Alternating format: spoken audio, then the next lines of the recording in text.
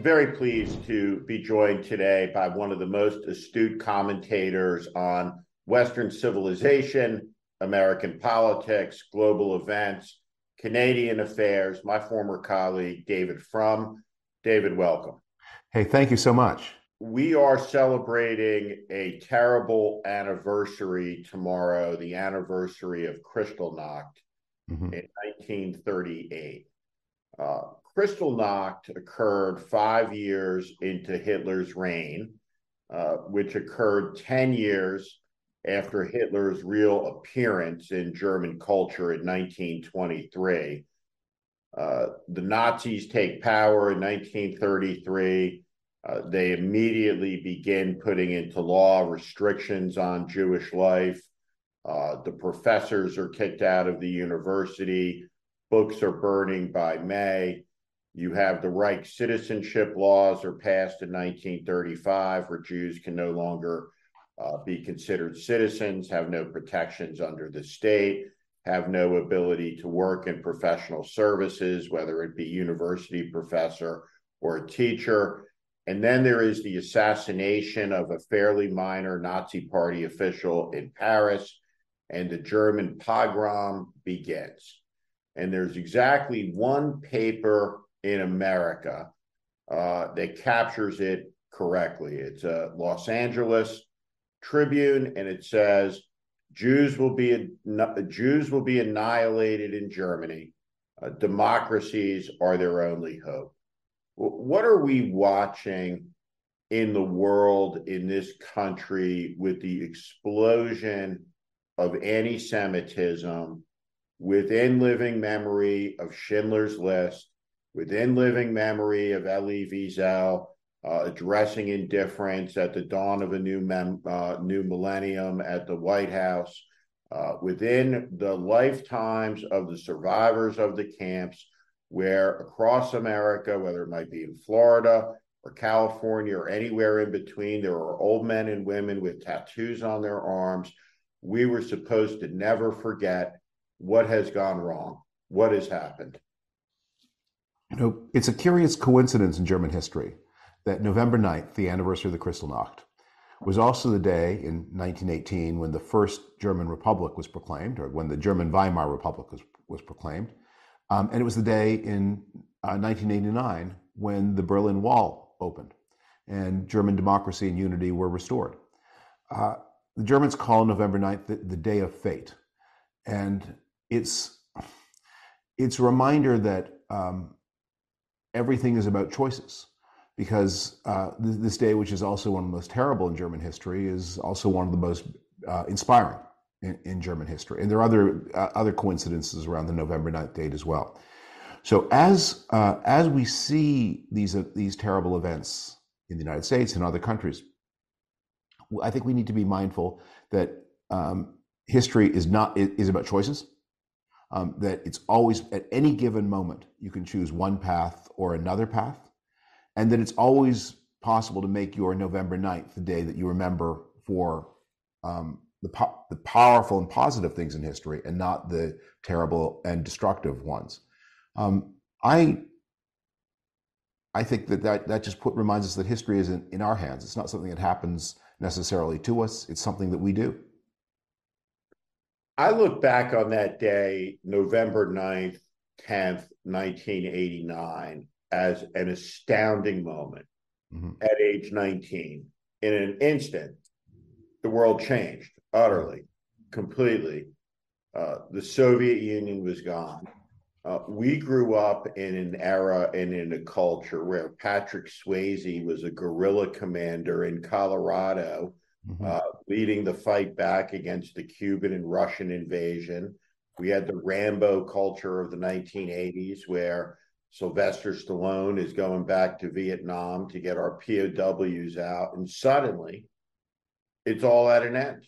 Yeah. The Cold War ends, and it begins this decade of optimism that I'm now old enough at 53, when I talk to younger people from a generation ago, it's hard to explain that sense of American optimism at the turn of the millennium. This Pax Americana. How do you contextualize that moment 25 years on? I tell a story from my own life. I'm a little older than you. My wife and I were married in 1988. We took we didn't take much of a honeymoon at the time. So 2 years later, we were both journalists. After the coming down to the wall, we took an extended leave from our jobs and traveled through the newly liberated countries of Central Europe. We didn't go to Russia, but we were in almost all of the other countries that had become free in 1989. And what I remember most vividly was taking a night train across a border. If I remember right, it was from Poland into what was then Czechoslovakia. And we crossed in the middle of the night. And my wife and I had booked an old-fashioned sleeping compartment. The trains were all from before World War II. And in the middle of the night, we suddenly heard on the door, bang, bang, bang, bang, bang, bang, bang, bang, bang, like from a movie. Bang, bang, bang, bang, bang, bang, bang, bang, bang. So I opened the door and presented my passport, my new wife's, and to the official, who was wearing this suit or this uniform made out of some polystyrene fabric with little paper epaulets, and he had a leather box with a stamp slung around his neck. I presented our two passports and said, "Here we are." And he said, "Your wife must present herself." I said, "Oh, for goodness sakes, it's the middle of the night, and she's not dressed. Just here, I can open the door a crack, but here." He said, "Your wife must present herself." And then he began getting very official. And I just said to him, I presented my business card for my paper. I said, "Those days are over." And he looked suddenly completely deflated because he knew it too. Those days were over. Those days are back. Unfortunately, he was right and I was wrong. Those days are back. I'm reading the Washington Post this weekend, and like you, I spend a fair amount of time in my day reading over the weekends. I love reading books. I love reading newspapers. I love reading opinion pieces. And I'm always on the lookout for that thing that just captures the moment. And I've been critical of a lot of the journalism over the last 7 years, the business realities of the media, the billions that have been made in partnership with Donald Trump and the production of a reality show that's framed to the American people as episodic television, where the previous day's events are erased, today's events are offered without context, and tomorrow's are framed as impossible to know, when in fact it's all part of one continuous unfolding, worsening event, in my view, that's been going on since 2015.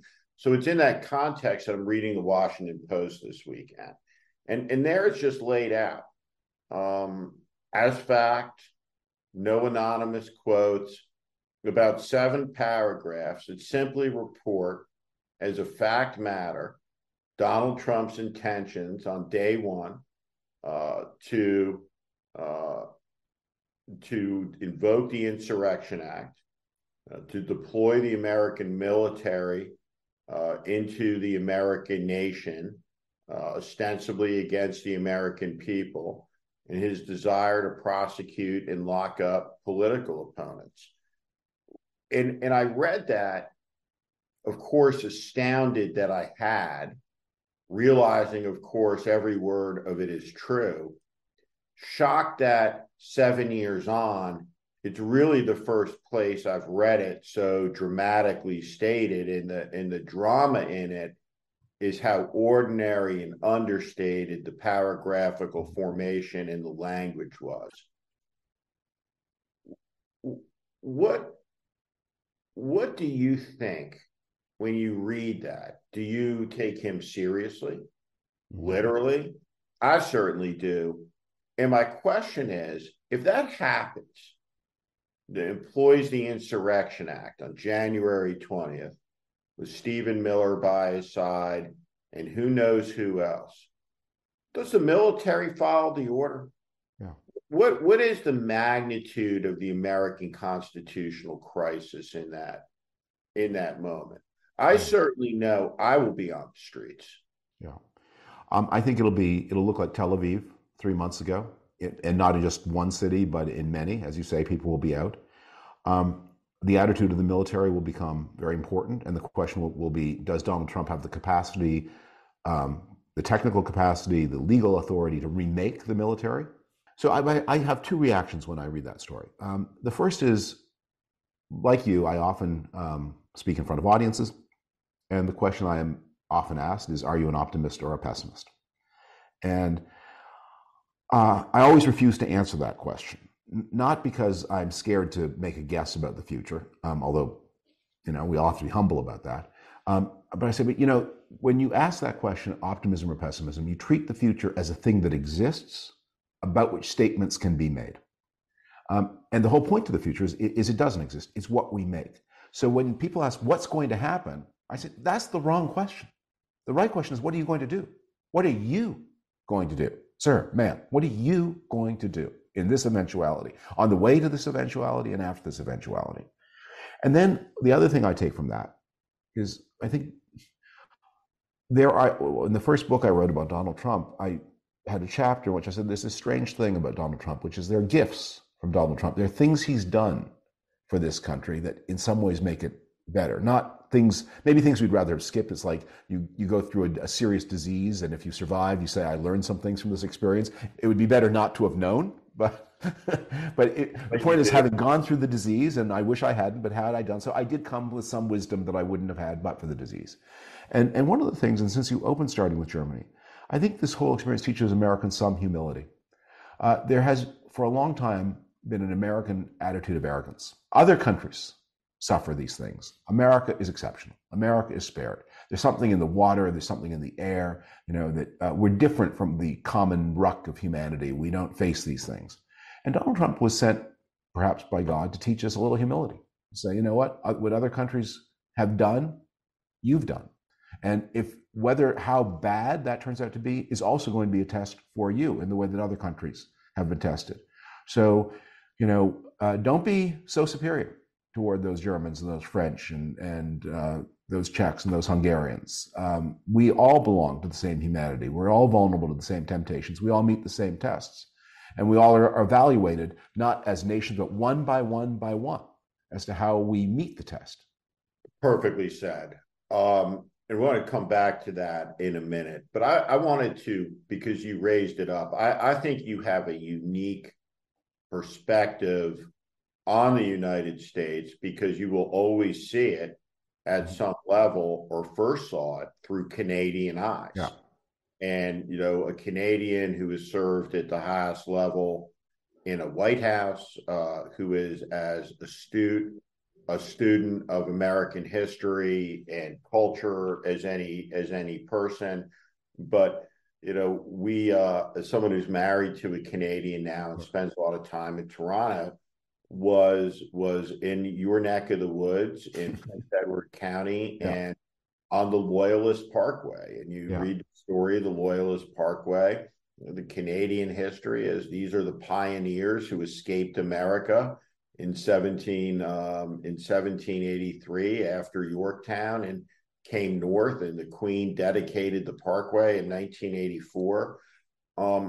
Expand on this moment through that Canadian prison. When I go to Canada, this is a dynamic, vibrant society, tremendous amount of immigration, almost a buzz of energy in the airports when you land and you come through customs. How does a Canadian grow up in our generation, looking at America, come to America, and seeing it today through that unique prism? Yeah. Well, first, welcome. You are spending a lot of time in Canada, and your perspective on Canada will be a way to enrich Canadian self-understanding. I grew up in a very provincial Toronto. It was then a much smaller city, and it was then not yet the dynamic global center it is today.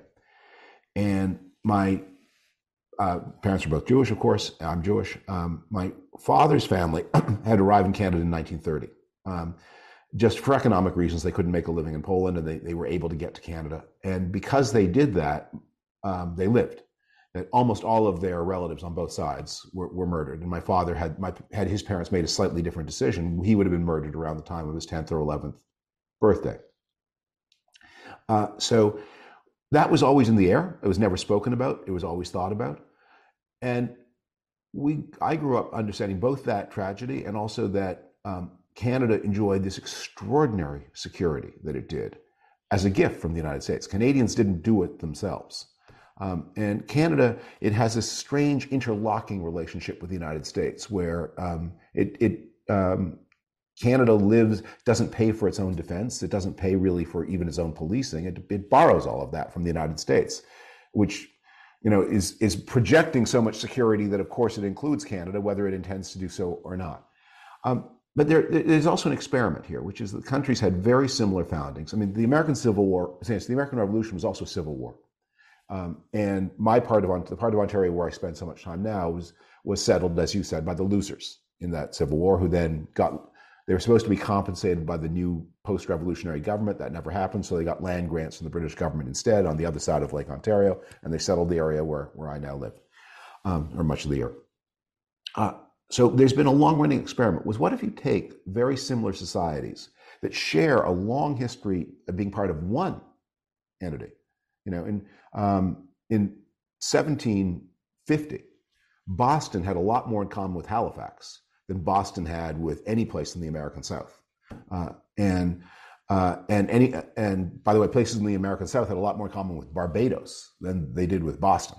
The one time George Washington traveled outside of Virginia before he became general of the armies, he went to Barbados. He had never been to Boston until the Revolution broke out.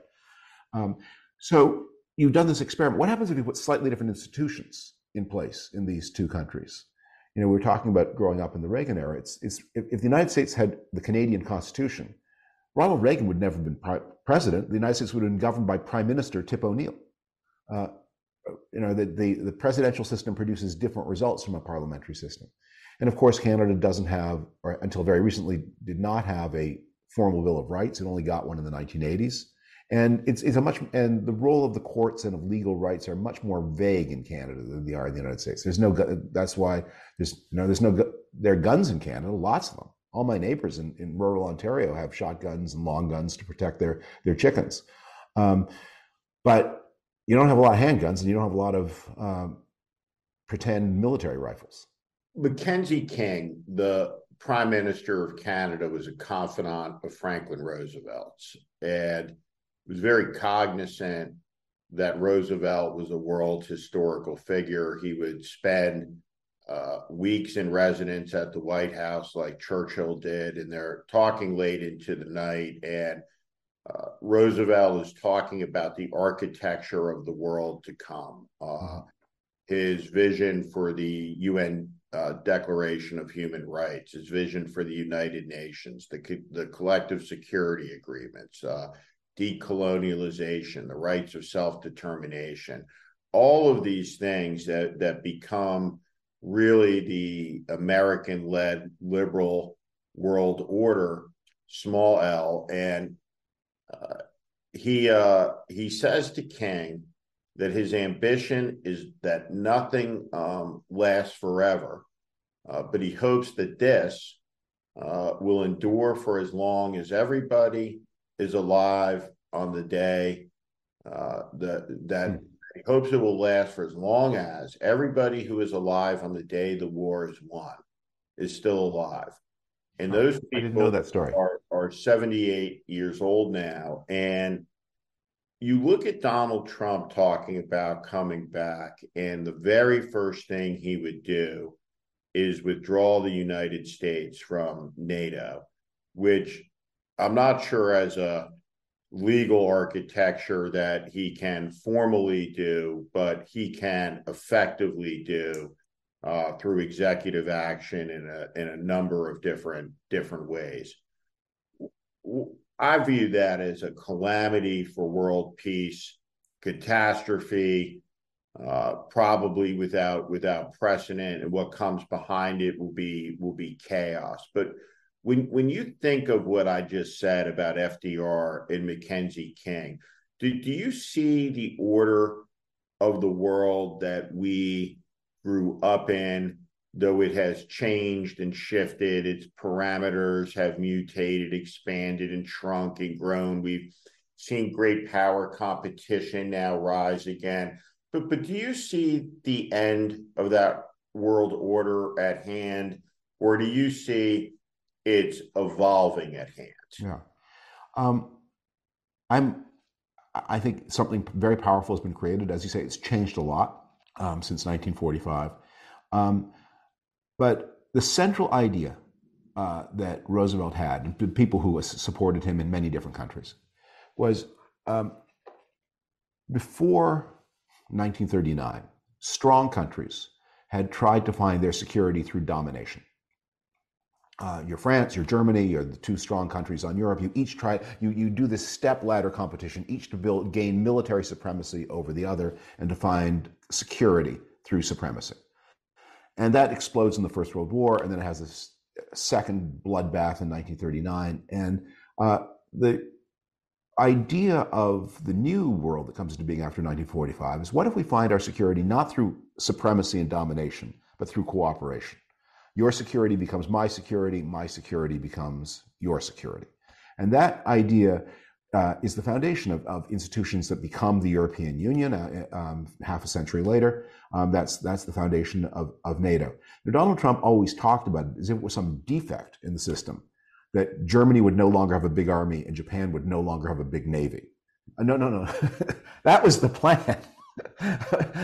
You guys concentrate on what you do best, and we will concentrate on providing you more security than you could ever get for yourself for very little money. So it's a great bargain for you, but the bargain that the rest of the world gets is we are spared the negative consequences that come from your clamber after the security through domination that you are never going to get on your own. And I think that idea is now tested in the Ukraine war. That's why that war is of such global significance, because it's an example of a very large and potentially very important country staking the lives of its people and its future on joining this system. And it's a little bit what's at stake in the Middle East right now, because among the people who reject the system, the ideology that is espoused by Hamas is an important part. There's a rejectionist bloc that has many ideas. The Chinese reject it for their set of reasons. Other countries reject it for theirs. These Islamic radical groups reject it for theirs. And we're testing again and again, can we extend this? And there were always big parts of the planet where the system didn't operate. It never operated in Africa. It didn't really operate all that effectively or fairly in Latin America. It's been a challenge to apply to Asia, which is where there's so many of these powerful states with deep histories that are going to be very important factors, obviously, in our time. But it's not just the American guarantee, it's the American idea. Find security through cooperation and the mutual sharing of security, not through domination and supremacy and the race to impose your will on others. What is the deficit of being able to communicate that in the manner that you just have, in a way that the American people can understand, that we are seeing out of America's only pro-democracy party right now? Yeah. I think Americans do understand it at an intuitive level. When you watch in Ukraine and Israel, you see the American reaction to that, and you realize there are two things in the American character that really explain how Americans react to every conflict, which is Americans hate bullies and Americans love winners. And so the American mind is like the kid in the schoolyard who watches the bully swagger in, try to dominate a smaller kid, and then the smaller kid musters whatever reserves of courage and bravado that kid has got, and he punches the bully in the nose, makes the nose bleed, and the bully runs away. And Americans say, that kid is our hero. That's the person we want to be. The Americans is the teacher, I guess, in this analogy, because they're the strongest presence in the whole schoolyard, but they're a little busy and distracted, and there are a lot of rules about how governing how they can intervene in the matter. But that's what the Ukrainians did, and that's what the Israelis, they've always been outnumbered and outgunned, and they get pushed, and they push, and then they push back. And they push back with courage and success. And so I think people understand that the Ukrainians and the Israelis are fighting for something bigger than themselves. They're fighting for a world in which intimidation and bullying are repelled. And Americans find that, I think, it speaks to them, not in the abstract way I spoke a few minutes ago, but in a deep psychological way.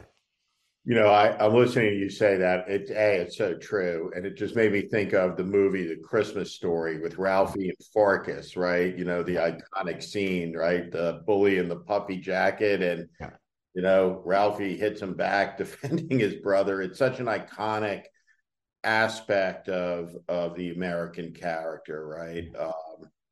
That you just laid out there. Let's turn to politics. Could you ever have imagined at the beginning, when Trump came down the escalator, and I say this to people, everybody had my position in the Republican Party. 100% of every person I knew, he's a disgrace, he's disgusting, he's malice, he's awful, he's terrible. Trump credits me with being the first person to say on television he could win, would win, and was winning at various stages, which obviously gave me no pleasure in saying. How do you account for the fact that overwhelmingly every person we've almost ever known in politics, not everyone, but an overwhelming number in the Republican Party, whether they acknowledge who Trump is in private or public, in private doesn't matter, but in public, they're behind him. How do you account for that? Does it surprise you? Well, I was less perceptive about his rise than you. I remember very vividly on the Sunday night before the Tuesday vote, my wife and I had a small dinner with Andrew Sullivan, who I think is also a friend of yours. And Andrew's a person of great mood swings from optimism to pessimism, and he was on a downswing that night. And he said, Trump's going to win. And I should have listened, because Andrew had predicted that Brexit was going to win, which I also had thought would not happen. Or had wanted to believe would not happen, I suppose, because I didn't know enough about British politics to make I never predicted, because I didn't know enough, but it seemed so dumb. How could they do it?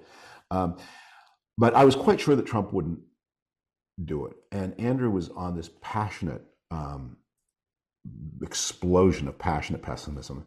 And I remember just saying, going through all the groups that were going to unite against Donald Trump. I was being a little funny. I women who own cookware with French words on it, they're going to come out.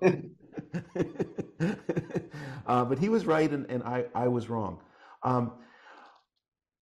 Most of the people who were our colleagues, partners, friends, most but not all, did just as you say. And in one way or another, and there were for a variety of motives. Opportunism, yes. Negative partisanship, yes. In some cases, vanity and arrogance, that they thought they could steer this beast. I'm just reading right now McKay Coppins' excellent book on Mitt Romney. Can't wait to read it. It's really worthwhile, and because Romney's very honest about himself in a way that few politicians are ever able to be at any stage in their life. And Romney's last temptation is Trump offered him, or sort of offered him, the Secretaryship of State in 2016. And I think in retrospect, it was really a trap. That the deal was, you retract with your criticisms of me, and you can have this job. And then Trump would have reneged on the deal, which Romney sort of figured out. But he did take it very seriously, partly because both George W. Bush and Hillary Clinton telephoned him to plead with him to take the job. Um, that's you got both those calls, and you're Mitt Romney. You're going to take it Right. pretty seriously. That past president and former past Democratic presidential nominee both say you have to do this. Mitt, the country needs you to do it. But the problem they had was you can't control this beast. I wrote a piece for the Atlantic in that transition period, and it had begun as an email from a friend of mine who'd been offered not Secretary of State, but a medium important job. And I offered my advice as to what you should do. I said, look, and it expanded into this piece. If you're offered an independent commission, FCC, something, Federal Communications Commission or something like that, yeah, of course you take it. You don't answer to the president. You're doing your role for the public. The answer is yes. If you're offered a military role, CENTCOM commander, well, then you must take it because you have a duty to the country and these jobs have to be done. But if you're offered anything where you report to Donald Trump, just keep in mind that the only way you can justify taking this job is if you are confident you will be able to say no. And then bear in mind that if Trump shared your opinion of yourself, he wouldn't have offered you the job in the first place. That his premise was, I can bend this person. Because Trump has this feral ability, like some kind of carnivorous beast, to scent human weakness. He's got some skills, and that's his greatest skill. He can see the person of integrity he just instinctively recoils from, and the person where there's any crack, any fissure, where selfishness and cowardice and greed can trickle in. Trump can see that, and he finds those people. So a lot of the people were led into the Trump camp by vanity, by their overestimation of their own ability to direct affairs. And I think in almost every case, they paid a terrible price for it, including very good, like the John Kellys of this world. They paid a price. Do you see any scenario where he is not the Republican nominee at this point?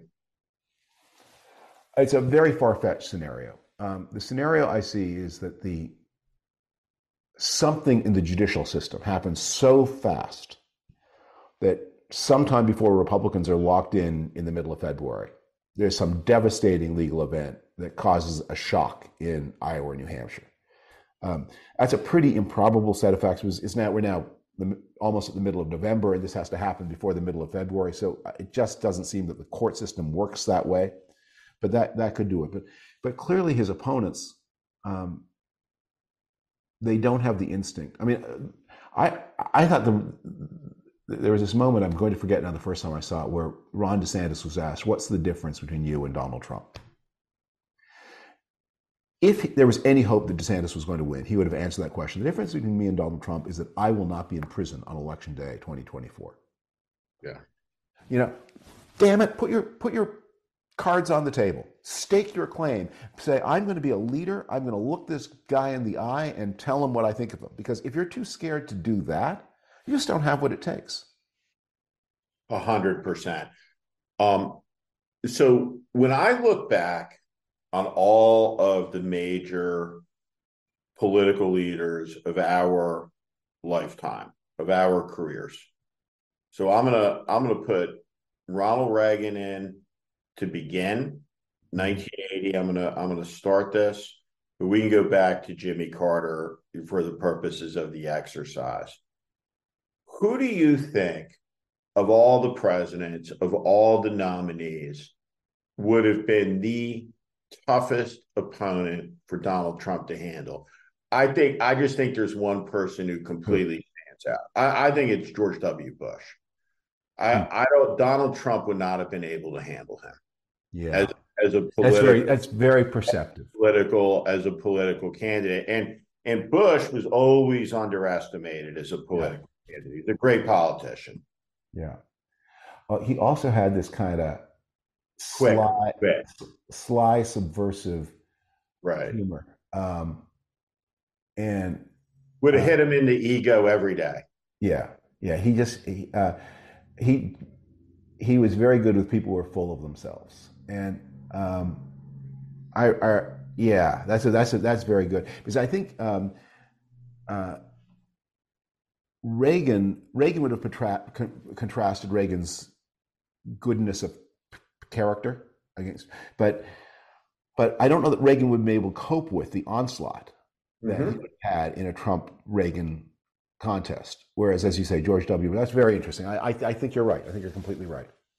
Isn't it time you opt out of restrictive health insurance plans and let Crowd Health help fit your healthcare needs? Get started today for just $50 per month. Use code WARNING to get the healthcare you deserve. Crowd Health is not insurance.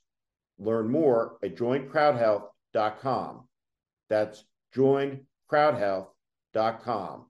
Code WARNING. When you look at politically right now, and obviously I'm involved in a Democratic primary with as a volunteer, helped a friend get started in a campaign, and I think the Biden team needs to get out and start running laps around the track politically as a matter of emergency. But Joe Biden is losing this race to Donald Trump. The elections last night and the results have nothing to do with President Biden. They do have some to do with the issues. You do see in Kentucky a Democratic governor with an ability to connect in the eastern part of the state in Appalachia, where really the opioid crisis in the country began.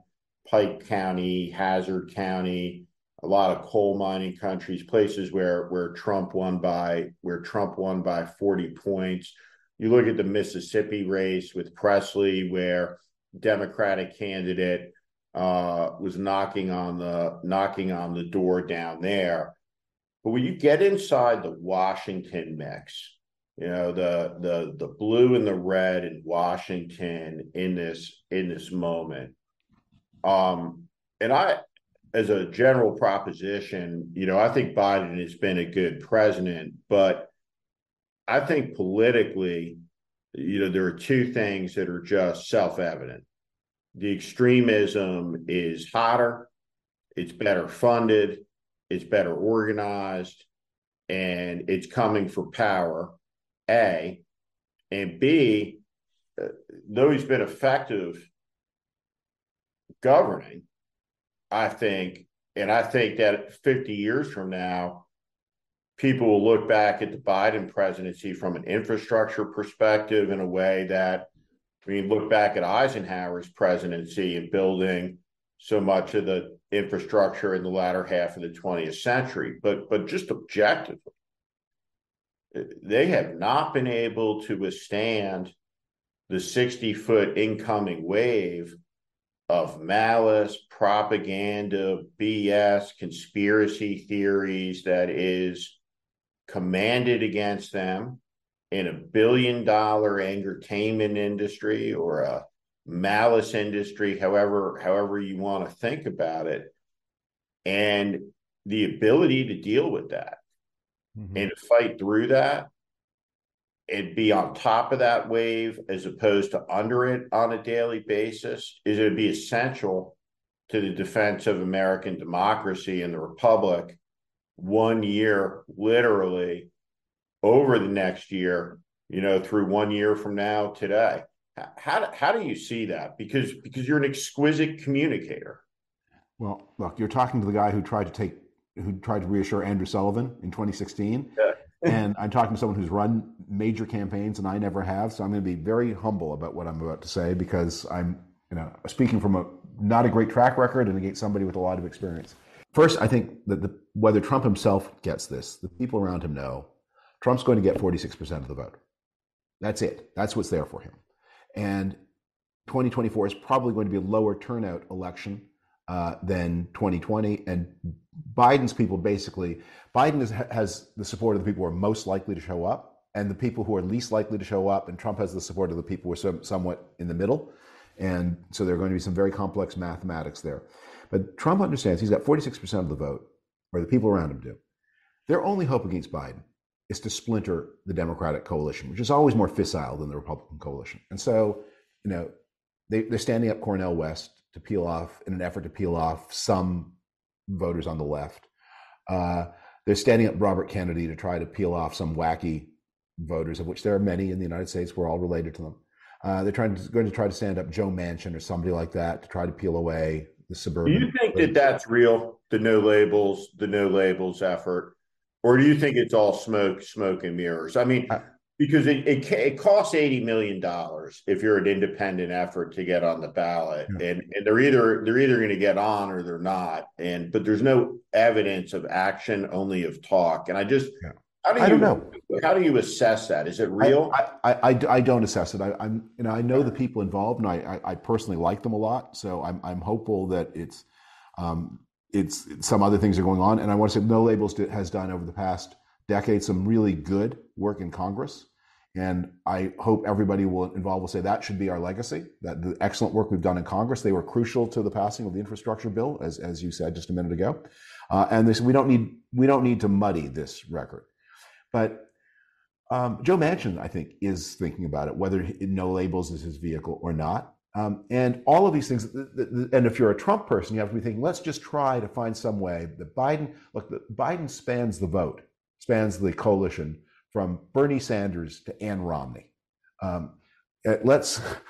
So can we detach any parts of this weird big coalition from any of the other parts? And if we can detach a point here and a point there, then Trump's 46% of the vote, that becomes a winning hand as it did in 2016 and not a losing hand when he got slightly more of the vote in 2020. So I worry about those things.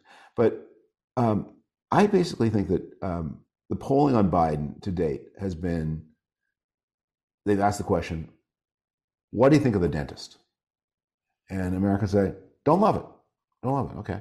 What do you think of gum disease? Like it a lot less. In a contest between the dentist and the gum disease, which do you choose? And people say, well, if that's the choice, I'm going to go for the dentist every time. I was out for lunch a little while ago with a friend from W. Bush days. We surfed together. I won't give any more clues because I don't want to embarrass him. But he's known Biden for a long time, and he really doesn't like him. And not for just the reasons that are out there, for a lot of reasons that are based on sound personal experience of, and I'm not saying this is fair or unfair. Proximity breeds contempt in politics, like few other businesses. Yeah. Okay, so he went on for some time about Biden's many character flaws, as he had a good view of them. And when he finally wound himself down, I said, but you're still going to vote for him, right? He said, obviously. right. I mean, right. But it's not inconceivable, right? When you look out right now in the country, because with Trump, this is how I explain this. Trump is a philosopher of fuck youism. Yes. And when you lower the bar and faith has collapsed and trust has collapsed in every institution, and 60% of the country is living paycheck to paycheck and 40% don't have $400, there is no expectation. So we don't throw ticker tape parades for our politicians who did what they said in the last election. That's why people voted for them, right? The election, if you're going to run it on what you did last, sticks you in the past, not in the future, which is a bigger problem structurally, right, for an 82-year-old candidate. But you have a vast segment of the population, right, that feels abused, right, by a power class in the country. Political power class, media power class, corporate power class. A lot of people relate to politics as the Democratic Party's their HR department at their workplace, or the Democratic Party's the line I'm standing on, right, trying to get something done in a local government office, right? It's the party of government, right? Stickiness. A lot of them condescension. And so when you eviscerate standards, and you don't really have any expectation that anyone's going to do everything, how does Trump do delivering the fuck you to the people you're angry at? Yeah. He's screaming nonstop, in ever increasing crescendos for 7 years. Yeah. And that give some satisfaction. Now, the problem with that is the guy who delivers the FU for you isn't delivering better healthcare for you, more prosperity for you, more security for you, a better life for your kids. They're just giving you an FU, right? I mean, it's like a Big Mac, right? It tastes good occasionally, I guess, but you know, in the end, it's poison. Yeah. But that's who the guy is. He's not understood as such. And one of the great mysteries, like to me, as somebody who grew up in New Jersey, right? You sit and you watch with just astonishment, right? That this person who kind of was present in your life from, 1984 on is somehow, on the precipice of becoming America's first and most deranged dictator. It is the one thing at 14 I would not have guessed, surveying all the figures in the cultural landscape of mid-80s America. It's astonishing. Right. So I'm just going to keep betting that as much as people enjoy the spectacle of fuck you, I just keep in 2016, Trump lost the popular vote, but was able to eke it out in the Electoral College with Russian help and the help of Jill Stein and a few others. Then he lost the House in 2018. Then he lost both the popular vote and the Electoral College in 2020. Then he threw away the Senate in 2021. Then he converted the red wave of 2022 into a 5-vote majority in the House of Representatives and just havoc down the ballot, losing 4 state chambers in 2022. And then this election in 2023, where, Virginia, a very independent swing state, went Democratic at a time when you would not maybe have expected that to happen. A Democratic governor survives in Kentucky. The Pennsylvania Supreme Court expands its Democratic majority. I just think the warning signs are out there that people say, ha, ha, ha, I'm enjoying the show or not. But in the end, most of the time people do the response. When they need the brakes fixed, they don't go to the loudest guy. When their computer eats their photographs and they have to get the photographs reconstituted, they don't go to the fuck you guy. They go to the guy who can reconstitute the photographs. And most people, we live lives of responsibility and we want things to work. And we sort of get that Trump's not that guy. It's one of the great astonishments of the age, right? Which is you try to understand, right? If the commanding officer of the Gerald Ford steaming in the Eastern Mediterranean acted like Donald Trump, for any contiguous period over 11 seconds, right, he'd be immediately relieved of command, right? I mean, any person in a position of responsibility, yet we have a person who, beyond any doubt, and even during the follow-on presidency, I think has remained the undisputed leading cultural figure in the United States now, for 7 years. And that's a long time, and it's done terrible, terrible, terrible damage, like a flesh-eating necrosis to the character. One more damage that your military, your scenario about Trump trying to seize power. And you asked at the beginning of the question, will the military obey him? One of the consequences, one of the possible outcomes here is that Donald Trump doesn't destroy the United States. He destroys the United States presidency, which is one of the things, it's both a funny but also a little scary story. The story of the military parade that Donald Trump wanted. Yeah. So he goes to France in July of 2017. They have the big French parade, and it's something that's in their culture that isn't in our, and he says, I want one of these. And he tells the military, do it for me. The military said, that's French military culture. We don't do that stuff for 2 reasons. One is that our soldiers are heavily worked professionals. And if they have time for a stupid parade, they have time to spend that time with their families. We're not going to ask them to do a pointless task. And second, it's political, and we stay very far away from all of that. So the story of the next 3 years is the military generating one excuse after another as to why it can't give him its parade. And my favorite part of this long-running story was they say, well, if we put military vehicles on the streets of Washington, D.C., they will destroy the asphalt, and Washington, D.C. will bill us, and it will cost $80 million, and we don't have the $80 million line in our budget, so we can't do it. So Trump then gets somebody to do a paper that says it won't cost $80 million, it will cost $8 million at most. And the military then leaks to the Washington Post the $80 million study that says, no, it won't be $8 million, it'll be 80, and we don't have budget, we can't show up. And they just didn't want to do it. And they found ways, and finally he ended up getting a jet fly past, but not the parade. Okay, ha ha ha. An incredible story. Please continue. But on the other hand, it's kind of ominous that if the president of the United States, the commander-in-chief of the U.S. military, says, give me a parade, the military says, well, we'll need 3.5 years of planning just past the next election in order to deliver that. We're not going to do it, sir. We're not going to do it. Like, they have to do it, but they didn't do it. And that was a funny example. But in the second term, there are going to be more serious examples. What if the... you're asking what can. One of the greatest crises in Canadian constitutional history happened during the Cuban Missile Crisis.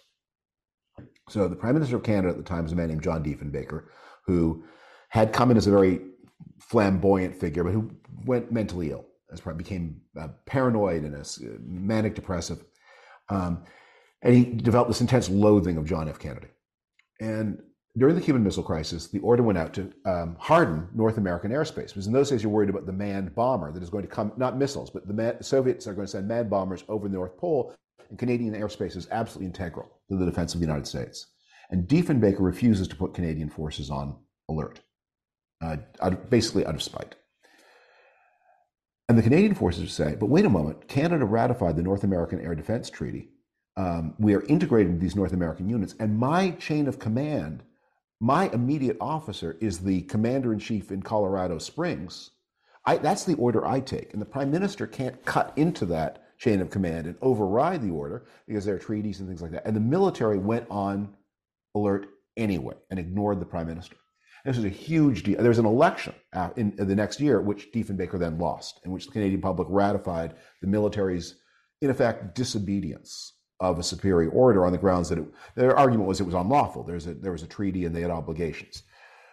But that's the kind of crisis that is going to happen again and again and again. That the military is going to find a Trump order it contradicts an existing treaty that the president has not formally canceled. It contradicts some other law. We're not going to do it. And you can't just invoke the Insurrection Act and send it, which was written in 1792, and override every law since then about civilian military relationships. No, we're not going to do it. We're going to find ways not to do it. But that's scary too. The last story I wanted to share with the viewers, talk about for a minute, because you might be the only guest that will ever be on The Warning who will know where this place is. It's Chalk River, Ontario, where the Canadian nuclear reactor was, where the town and facility that played an important part of the Manhattan Project. And so this summer, I drove from Santa Barbara up into Nelson, British Columbia, one of the great mountain towns in North America, with my 17-year-old son.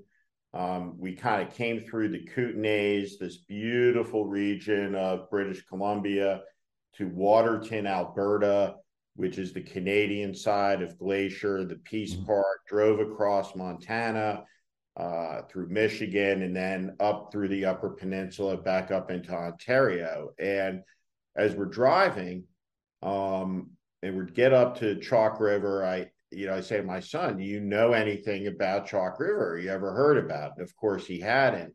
And I told him the story of the nuclear meltdown that occurred there in 1956. Mm-hmm.